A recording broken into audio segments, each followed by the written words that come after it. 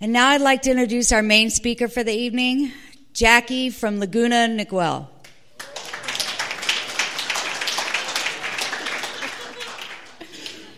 Oh, thank you. Jackie, alcoholic. Jackie. Okay. Okay, let's see. So I have a sobriety date. First, I want to welcome the newcomers. Thank the girls for driving out here with me. We came from Laguna Niguel, Orange County. It was a good drive. There wasn't a lot of traffic. We had like the meeting before the meeting, and then we'll have this meeting, and then we'll have the meeting on the way home in the car. So it really makes for a long night. It's really nice. We all get to spend that time together. Okay, I have a sobriety date, April 28th of 06. So if I don't drink it in like a week and a half, 2 weeks, I'll have 11 years.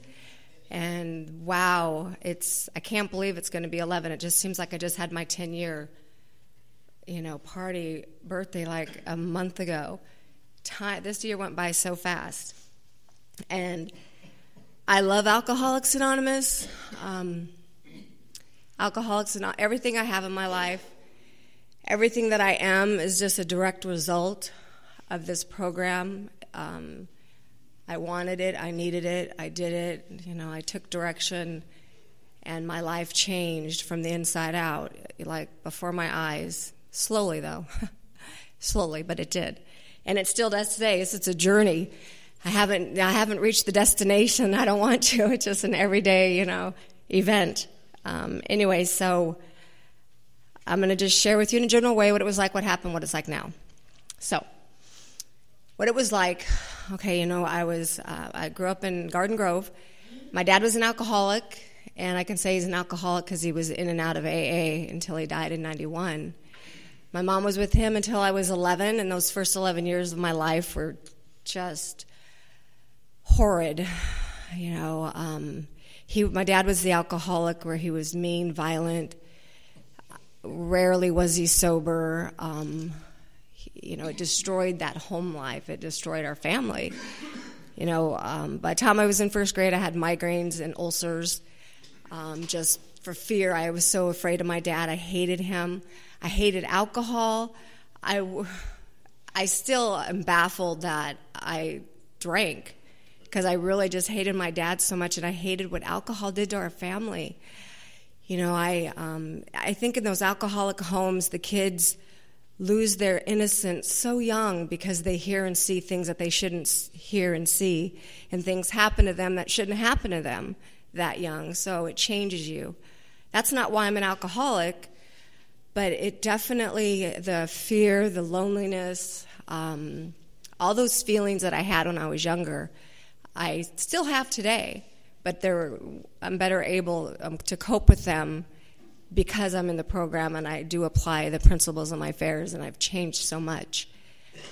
But it's interesting how on a bad day or a day that I'm not spiritually fit, how quickly the old Jackie comes back. And seriously, the things that I do, I go to meetings, I have commitments, I sponsor women, I call my sponsor every day. If I'm asked to do something in AA, I do it. I do all these things, and I haven't quite figured out what it is that keeps me sober, because it's all of it, so I just continue to do all of it. So today I do the same things today that I did my first year.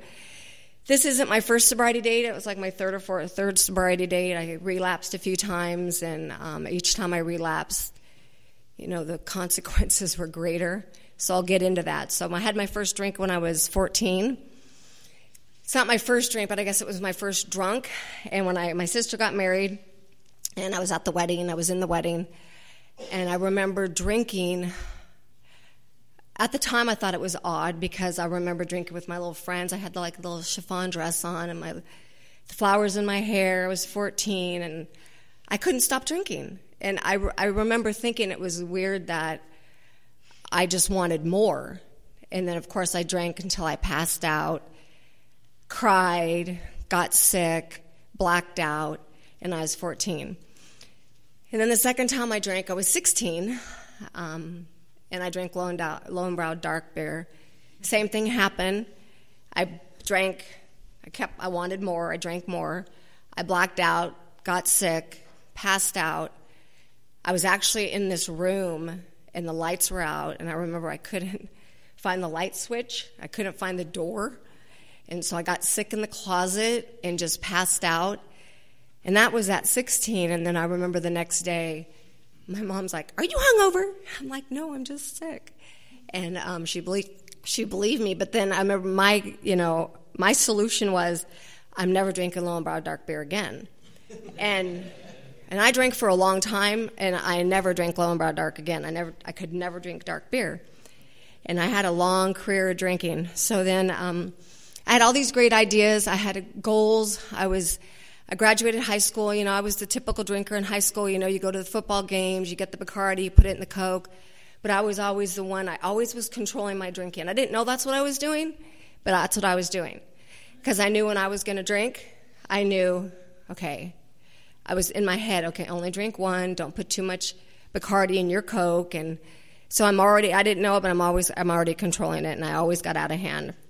It affected me different than my friends. And so I graduated high school, and I'm going to college, going to be a paralegal. I'm working 2 jobs, and I'm going to school, and I'm drinking, but I'm controlling it. And then I'm in this relationship, like the end of my high school years with this guy, and he drank a lot. I didn't drink. I was still controlling it, obviously, and he drank a lot. So after high school, we get engaged, and I'm going to get married to him, and every time I drank, we got in a fight. We argued. He drank too much, and I thought he was the alcoholic. Come to find out, he's not an alcoholic. He did really well for himself, and I'm the alcoholic. But so I break up with him. There's a few things that would happen. We always would fight. Bless you. And when we were at my stepdad's 40th birthday party, and I'm drinking, so I'm always like the life of the party. Look at me. I have fun. I wasn't a mean drunk, but I like to have a lot of fun, and I was really loud, and I always had a lot of fun. Him and I always would fight. So we get in a fight. We leave the party. Drives me home, and we're fighting, and we would do the fight where we hit each other while he's driving. I'm hitting him, he's hitting me, and I'm screaming, and I used to throw just crazy. So we get to my house, and he opens the door, and he boots me out, and then he backs up and runs me over. And, that is just not normal. And he ran my thigh over, and I had the big tire burn mark across my... So, of course, and I love to cause scenes. I was a total scene causer, man. I swear, I was really dramatic. So I call my mom and dad at their friend's house, and I'm screaming and crying, and that Joe ran me over. And, I'm not thinking that this is my stepdad's party, and it's with his friends, and that, I'm being dramatic, and I'm ruining their time. But that never crosses my mind. It never did. It was always about me. So my stepdad has to drive home and get me, and he comes home, and my mom called. I guess he was supposed to call my mom back at the party when he got home to make sure I was okay, and he grabs the phone, he's talking to my mom. Well, yep, he ran her over all right, So, that's what I always did. I always caused a scene, and when I think back, it's so embarrassing because I didn't really care. I just thought, I should be really embarrassed, but I wasn't. Anyways. So then the last fight the guy and I had, we had moved to Palm Springs together, and I broke up with him, and we went out to we were in a wedding, and we're coming back from the wedding, and one more fight, and we're driving up the street, and we're kicking and hitting each other as we're driving, and he just takes my head, bam, bam, into the window. And I did finally break up with him because he drank too much. And, it never dawned on me. I knew I was controlling my drinking, but at the time I didn't kind of put it together. I just thought he was the alcoholic. So I broke up with him, and I moved back home, and I'm in school. I'm working 2 jobs, and I'm really serious about what I want in my life. I really want a lot. And so I meet this other guy, and actually it was I broke up with one, and I met another. And he drank like I did, but we did not fight. We got along really well. And so this guy was going to UCI. He was working full time. He was, he's working full time, and he's going to school full time. But we can party, and it was great. But then he was also dealing drugs. I'm an alcoholic, but so he was dealing drugs, and then so I did drugs off and on, but I'm an alcoholic. I just did drugs so I can drink, so I didn't have blackouts, so what happened. So then, okay, so I'm in school, I'm working these jobs, and I have these ideas. I want to buy a condo. I want to be an attorney, and so I'm doing all these things. I'm in school, I get a job in a law firm, and I went to school to be a paralegal. I bought the condo, and my life, my goals, it was all going great. And then I ended up marrying this guy. We lived together for a few years, and, when I turned 25, I did that, where I drank all night, I was doing drugs, I couldn't go to work. And, my life was really I was on the path. It was really everything I wanted. And I remember the next morning on my birthday, we'd partied the night before, and I remember thinking, I couldn't go to work. And I remember thinking, my sister showed up at my house that morning. So it was my birthday, 25. My sister was 29. She's 4 years older than me. She had 2 kids. She would get up in the morning. She was a assistant of vice. She worked at a bank. She had a real high position in a bank. She had 2 kids. She would get up in the morning and go to put the kids into daycare. She would work all day, come home, make dinner, do the Cub Scouts with my nephew. And I remember I was always so baffled how she could do this. And that morning, on my 25th birthday, I remembered I was still drinking. I was hungover, and I couldn't go to work. And she showed up at my house to bring me some cookies for my birthday and a card.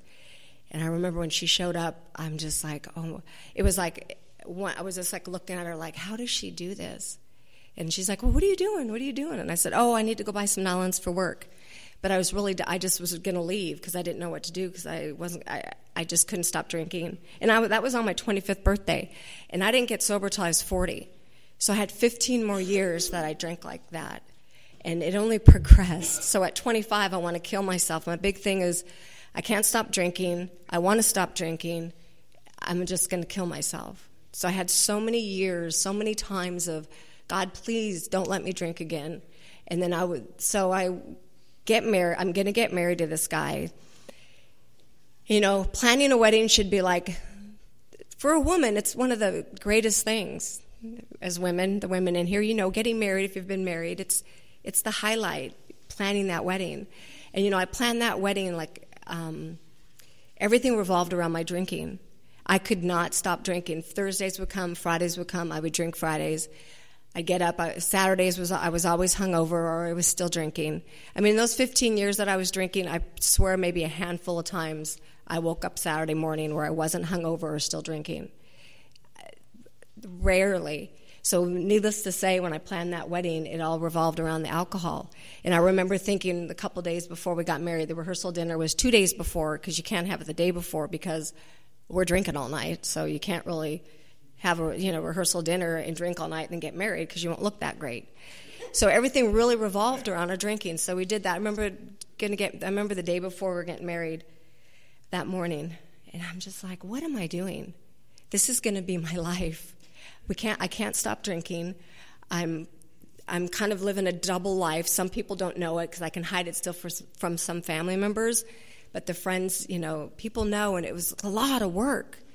I ended up marrying the guy. I married him, and, our life, like I said, every weekend we drank and we did drugs. He made a lot of money, so that afforded me the lifestyle because of the money. And, we would go out. I always would black out if I wasn't doing drugs. One night we're out with some friends and we're doing karaoke. And I was like the genie blackout. I'd be doing this, then bink, and then how'd I get here? And so, one night I'm up there doing a karaoke, and all of a sudden, the next thing I know, it's the next morning, and I had gotten sick all over the room. And and then I'm always afraid to ask what happened. So I try to ignore him, or, I didn't want to ask any questions. I didn't really want to know because I know. But of course he's like, oh yeah, Jackie, you got drunk again. And you're up there singing and you couldn't sing anymore. And oh God, I would embarrass my husband all the time. And then what would happen is we had this wine bar, a wine storage, and we had this wrought iron door on it. And I would drink, and I couldn't stop drinking. By this time, I'm drinking, and once I drink, I don't know if I'm going to drink for, like, that night or I'm going to drink for a week. And I did that for the last, like, 5 years, 6 years that I drank. So what would happen, I'm hiding alcohol all over the house. What time do I stop? Oh, you got a lot of time. Okay. So by this time, I'm hiding alcohol all over. 30 minutes. Okay. So, and my husband would lock the wine bar. He would take a padlock and lock it. He would take me off the credit cards. He'd take me off the debit card. He'd take me off the bank accounts. But I was pretty resourceful. You know how we are. So I always made sure I had it hidden. And then he's finding my alcohol, so I have to find new places, and I'd have to hide money. And then I would get sober, and I would sober up, and then I would be, get my stuff together, and I'm like, okay, I'm doing okay. So he would, like, take the lock off. He would put me back on the accounts. He'd put me back on the credit cards, and I'd be good for a few days, maybe a week. I never went longer than a week, because when Friday came, we drank. And so that happened over and over. We tried everything under the sun. When I read that chapter, controlling drinking and what we did so many things. And I didn't even know that's what we were doing. We tried, like, golfing Friday nights. Okay, if we golf Friday night, we're not going to drink. Because once we started, I wasn't going to stop. So we tried golfing Friday nights. And then you found out, you can drink when you golf, so we're just like, well, shit, this isn't going to work. You could call the dealer from the golf course. Anyway, we tried, like, karate Saturday mornings. We tried windsurfing Saturday mornings. We tried Bible study. We tried so many things, controlling it. He'd be like, okay, we're going to go out and you're going to stop at midnight. You're only going to drink beer. Champagne for you, because champagne and wine went right to my head. And, it never worked. It just really never worked. I could not stop drinking. And all through this, one time I did the same thing. And I would always try to cause a fight, because if I would fight with him, he'd get mad at me and he would leave. And then I would, thank God, then I would be able to drink. Or I started, like, he'd be in the house somewhere and I would, like, leave and get money. I'd leave. I'd go to the store. I'd get a lot of alcohol, and I'd go to a hotel. Because it's like he would get in the way of my drinking. And then I'd feel like I was hiding it from him. And so I'd go to a hotel, and I just remember I'd just go in that hotel with all my alcohol. And, like, finally, just don't have to worry about him getting on my nerves. And I would drink. And I don't know, I'd stay there for a day, 2 days, and he'd find me. Then I'd go back home. Same thing happened. A couple times I tried, like, an outpatient through insurance. I tried... went to counseling all the time. I saw a psychiatrist. I saw a psychologist constantly, because I was depressed. And then I'm drinking. I did a lot of drinking over what happened when I was a kid. So, of course, when I would go see a counselor or a psychologist or a psychiatrist, I didn't really tell them what I was doing. I kind of leave out how I was drinking. And one time, I remember one gal, I was seeing her for quite a while, and I didn't tell her how much I was drinking, but I'd bring it up, and she's like, oh, no, you're not an alcoholic. You just had a lot going on, so that's what's wrong with you. And, I swear, I went with that for the longest time, because she co-signed that I'm not an alcoholic. So what happened is, I was married a couple of years. We tried, and then we're going to try to have a baby. We couldn't have kids, thank God, because... we tried to have kids. We couldn't have kids. And at this point, I did that alcoholic dance for so long. The same thing. Friday night, I'm not going to drink. I drink Friday night. Then I drink through the weekend. Then I drink for a week. I get fired from jobs. My ex, he's my ex-husband now. Anyway, so what happened was we can't get pregnant. And I'm drinking over that now. I drank over anything. Things were happy. When I'm in school, good things would happen. I love to drink when good things happen. But then if something was going on the next day, I never would show up. If I told you I was going to be there, I usually didn't show up. So I had all that guilt. I never would show up. My family, everyone's wondering what's wrong with me. They're coming and checking on me. And my husband would go away for the weekend, and I would just drink. I would drink. I'd be crawling out of my skin. It got to the point where when I'd get up in the morning, I would go to drink, but I'd have to drink over the kitchen sink, because I couldn't keep it down. So I would drink, and then I would take me a while to keep it down. And I remember there was the reflection, in the window. And I remember a few times, one of the last, just looking like, what are you doing? Because, I don't know if we're all in a meeting of Alcoholics Anonymous, so I'm sure some of you can identify with that, where I just couldn't keep it down. I'd get sick, and then all of a sudden, okay. Then I'd be going again. So then I couldn't have kids, and then our bright idea was we're going to go to see a fertility doctor, and that's how I'm drinking, and I'm at a fertility doctor paying money to have a baby, but I'm not telling anyone what I'm doing, because now I'm really going to hide it because everyone's feeling sorry for me because I can't have kids, so I'm paying this money to have kids, I'm drinking, I'm trying to control it, and my head is like screaming, what the hell are you doing? You are drinking and using drugs, and you're paying this money to have kids. And it was so crazy, and we did that off and on for like 5 years. I never did get pregnant, and by the end, what ended up happening is after all of that, I ended up getting pregnant.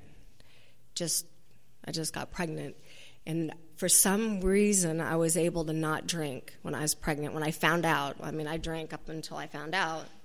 So up until that point, I stopped drinking, and it was like a miracle because, I'm crawling out of my skin, and I need to drink, and for some reason, I didn't drink those 7 months, whatever, that were left.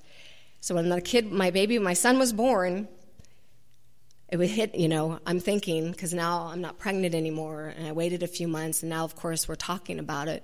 My husband's like, well, you didn't drink when you were pregnant, so you're not an alcoholic. If you were an alcoholic, I remember having this conversation. He's like, if you were an alcoholic, you wouldn't be able to stop drinking when you're pregnant, Jackie. So you're not an alcoholic. And I remember saying, okay, yeah, you're right. But in my head, I'm thinking, do I want to chance it? Because I don't know. So, of course, what happened. My son was like 3 months old, and I started drinking, and I remember having one beer. I'm like, okay, I can do this. And then another time I had like one glass of wine, but I remember thinking I wanted more, but I didn't. And by the time my son was 6 months old, I was worse than before I got pregnant. By the time he's 6 months old, I was way back doing exactly what I was doing. I'm hiding the alcohol all over. He's catching me. I can't stop drinking. At this point, I could not stop drinking. And we moved into this big old house in San Juan. I had everything. I had the husband, I had the kid, the son a child that I wanted for 14 years. I was stay-at-home mom. I had everything, the money, and I'm in that house hiding alcohol, and I cannot stop drinking. I'm crawling out of my skin, and I'm panicking because I don't know what to do. And by around this, and then what happened was when he was 7 months old, I got pregnant again. And so I remember the first thing I thought of was, oh, God, I don't have to drink. And so I didn't drink for the rest of that pregnancy. And a friend of mine I had been friends with since, we drank together. I was in their wedding. She was in my wedding. And she was a really bad alcoholic, so I hadn't seen her for like 5 years. And she got sober and looked me up and to make an amends to me. So she was back in my life. And that's hence why I made it to AA. So she... Yeah, it's amazing. So I got pregnant the second time, and we had some problems with that pregnancy, not because of my drinking. I didn't drink, so I was on bed rest, and my son was born 2 months early. So we had a full-time nanny. My older son just turned 1, and he was at home, and I was such a bitch. I was so mean. I was like entitled. I was brazen. I was emotional. Everyone had to help me because I had to be on strict bed rest. And I was so mean to everybody. Between my mom, my mother-in-law, my sister, and my sister-in-law, I couldn't do anything. So I'm in and out of the hospital, and I want to be a mom to this one child. I'm pregnant with this other child, and I'm an alcoholic with no program, and I'm not drinking. So what happens is, my son was born at 7 months. He was in NICU for a month. So when he came home, within 4 days, he came home like on a Monday, and that Friday I started drinking. So by the time my kids were 3 months and 17 months, I was like completely worse than I'd ever been. Now, I can't even fathom being worse than I already was, but I could not stop drinking again. And this time we have a nanny that's helping us, and I'm drinking. I'm hiding alcohol from my husband and her, the nanny. It's just this young little girl, too. She was like 19 or 20. She's watching over me. She's calling my husband, saying that Miss Jackie's drinking again, and she would take my alcohol. She'd pour it down the sink. Then I'd yell at her. I would yell at her, and she's taking care of my kids, and because God forbid, I could not take care of my kids. I just couldn't get more alcohol. My skin would crawl. It was, I just can bring back the feeling. And I remember looking around at this house with these kids and the nanny taking care of my kids, and I'm drinking. I'm under the closet. I mean, in the closet that's under the stairs. I'm in there hiding, drinking. I'm upstairs. I'm everywhere drinking. I have it all hidden all over. And then one day, she calls when the kids were like 3 months and 17 months. My sister-in-law was pregnant at the same time, and the baby passed away. And so I couldn't stop drinking. I had my kids, and her baby had died. And she had to go through labor and deliver this child. And I remember that I felt so guilty because I had my son. We were pregnant together. I had my son, and I'm drinking. I can't stop drinking. I don't even know what to do with the kids because I'm drinking. And some nanny's taking care of my kids, and then my sister-in-law lost the baby. And from July 10th to July 22nd of 2004, I didn't stop drinking that whole time. And I would drink, pass out, get up and drink, pass out, and one more time. I wanted to die, and I didn't know. I knew it was coming to the end, that I thought I was going to have to kill myself, really, for real this time. And I ended up one more time leaving the house. So what happened was the nanny calls my husband and says, "You need to get home. She's really bad today, and I just left. You can't leave her alone." I didn't know this happened. So I was downstairs cooking, and I left the stove on, and I went upstairs, and I got sick all over the bassinet. My son's 3 months old. He's in the back. I got sick all over him, all over the room. Me and the 1-year-old, I passed out. He went to sleep with me. So my husband came home too.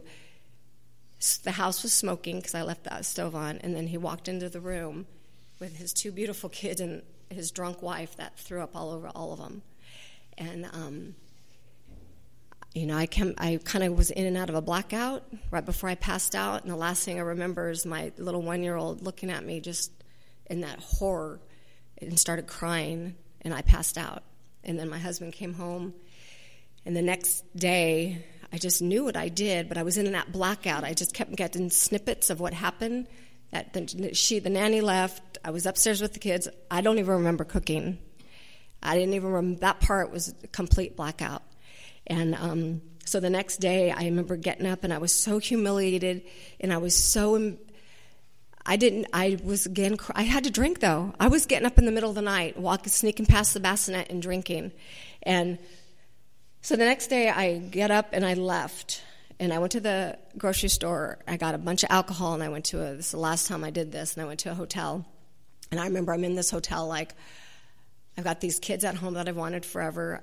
My husband's there. I have everything, and I'm in this hotel room with alcohol, like, asking God, okay, I don't know what to do. And I was fully ready to die and give all that up because I couldn't. My skin was crawling so bad that I'd rather be dead. And my husband found me one more time. He did the same thing. He drove to all the different hotels until he found my car. He did it again. He found me. But this time, when he came to the door, he had said, he called my friend Trish, that we became friends with again, that she had 4 years of sobriety. He says, "Call Tricia. She said she can help you, that you don't ever have to drink, Jackie." Something happened in me that moment, and I believed him, and so I called my girlfriend, and the next day I went to her house. She read me something out of the big book. I don't even know what it was, but I remember sitting there, and she was reading something out of the big book, and I just started going to meetings. So my first sobriety date was July 23rd of 2004. And so I did that, and I was like on this pink cloud. I was going to meetings every day, and, I had the kids, I had the house, I had the husband. I was just like I got my new minivan. I mean, I was just like, I was so happy. It was like my life finally everything I always wanted. And then about 9 months into that, my husband looked, he was having like there was something going on with him. So when I was about 9 months sober, I remember, because I was always a designated driver, saw him and my friends always, now that I didn't drink. So I stopped doing that, and he was in the backyard one day, and he's just like, we had this big, horseshoe thing up in the hill, and he's standing up there like having this breakdown. This is not what I wanted. I never wanted kids, and I don't want a sober wife. You're boring. I want someone that drinks. And I remember just like, oh my God. The image of him, and I remember just right at that moment, it's just like the bam, my whole life just came crashing down. Found out he had a girlfriend, and then when I had 17 months of sobriety, he, even before that, right before I took my first year, he left. He came back. And now, mind you, I'm going to meetings. I have a sponsor. I'm working steps. I couldn't tell you what I did. I remember calling my sponsor, going to meetings, but I was still married and living that life. And once he left for the last time, I told him, if you stay out all night one more time, I'm going to pack your bags. And, he did it on purpose. So one more time, he didn't come home. So I had his bags packed, and he came home in this taxi at like 5 a.m, walked up to the door, grabs his stuff, gets back in the taxi and left, and that was it. He was done. Him and his girlfriend, rode off into the crazy sunset. But I went out of my mind. I was not taking direction from my sponsor. They were trying to help me to go to the meetings and, really work the program, apply the principles. Don't worry about his. Worry about your side of the street. Take care of the kids. She kept saying, you have everything you want. You have it. But no, but you don't understand. I was so out of my mind. I couldn't stop talking. I couldn't stop telling everybody what he did to me. I couldn't stop.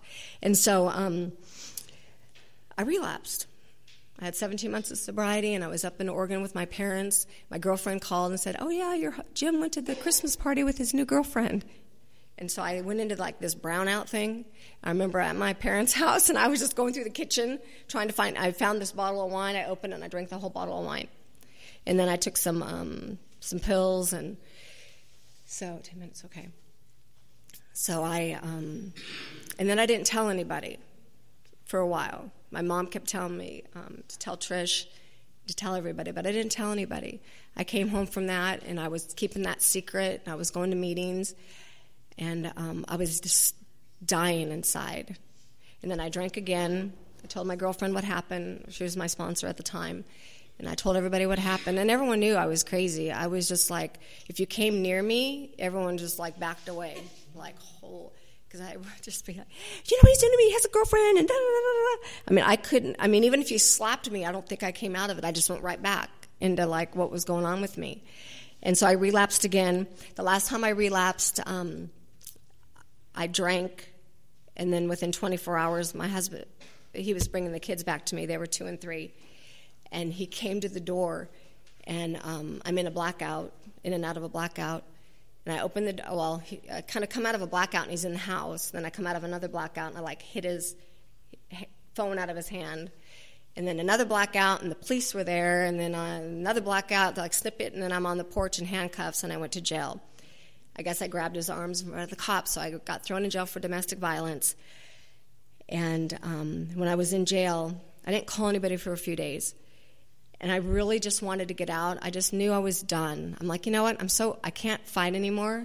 I can't fight him, and I'm just going to go home, and I'm going to, because the last thing I saw when I was, right before when they put me in handcuffs, was my kids in their car seats in the back of their dad's car driving away.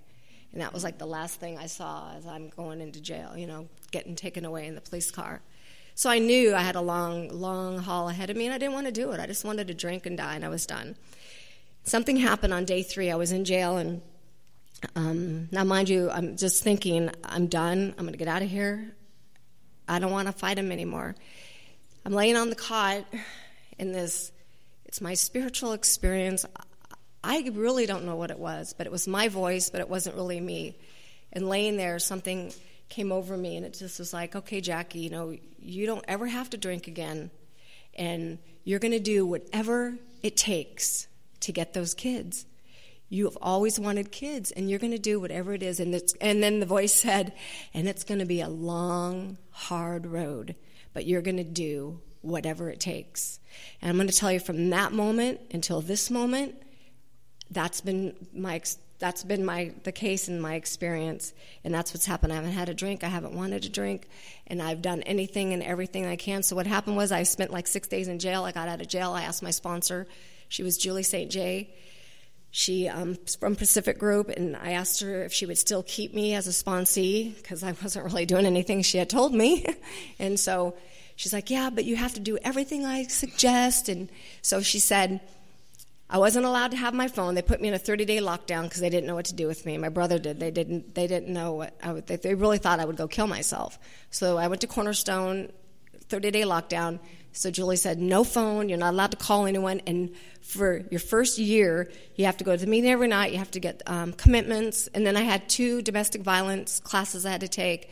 I had to do Caltrans, all the stuff for the court, and then I had restraining orders. My husband went to court and got a restraining order for him and the kids, so I didn't get to see my kids for a month. Then once I went through all the process, I got to see them 2 hours a week, monitor visits, and now that's not, for me, that's too much. It's too emotional. That's too much for me. I cannot do any of that. But I don't know, something happened that day in jail where that voice said, you're going to do whatever it takes, and, I did. I wasn't allowed to talk to anyone on the phone. I'd spend hours, days on the phone calling every person I knew, letting them know what Jim did to me, and everybody would get on board with me, and yeah, and then I was like so high-strung, crazy, and I was so out of my mind. So I was not allowed to talk to anyone but her and one other person. So I had my family law attorney that was doing my divorce, and then I had a new attorney, my criminal attorney. And he became my friend, so I was allowed to call 2 people. So my sponsor and I picked him. So those 2 I got to call. I wasn't allowed to tell anybody else. And, I guess I could have, but I really wanted to get sober, and I really wanted to change, and I really, really, really wanted to feel better. And so I did what she suggested, and I'm going to tell you, after I got out of that 30 days, I felt a little more at peace because my shoulders were down a little because I wasn't talking to everybody and I wasn't living in my drama, and it's always about me, what's going on with me. And so I was like, oh. And so after that was the best suggestion that I took, I applied, and it worked. And so So when I did that, so I got out of that in 30 days. I went home. I had to sell the house. I didn't know what to do. So I would get up in the morning and make my bed. I'd call my sponsor. And mind you, I don't have my kids. I'm not working. I'm too crazy to work. And so I would call her, and she would give me a list of things to do. Okay, Jackie, order boxes. Okay, I can do that. So I order boxes. So then the next day, and then I would go to a meeting. And then the next day, be okay, Jackie, pack the office today. Okay, I can do that. Okay, now Saturday we're going to have a garage sale. Get it ready. And she would literally spoon-fed me. Every day I did exactly what she said. I went to a meeting every night. Monday nights I went to the Seal Beach speaker meeting. Tuesday nights I did domestic violence. Wednesday night I went up to the Pacific Group in Brentwood. Thursday night, Newport Club. Friday night, Corona Del Mar. Saturday night, the Canyon Club in Laguna. And Sunday night, the Newport Club. I did that for a year. And then after the year, I did get my kids back 50-50, and I also had to go see Dr. Saltani every week. We had a 7:30 evaluator that was watching me. I had the psychologist that was watching me. The judge was watching me. Everybody had to have court card. It was just like, but I did it. I've never finished really anything in my life. I did 2 52-week domestic violence classes in 52 weeks. I did the Caltrans. I paid my fines. When I had to show up 2 hours for my son, I showed up. I wanted to kill my husband. I wanted to scream at him, kick him, but I didn't.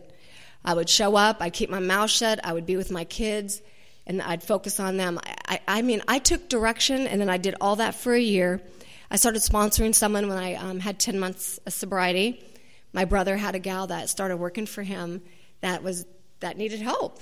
And I'd met her going and visiting my brother, and I started sponsoring her, so she started going to meetings with me, and she just took 10 years March 1st.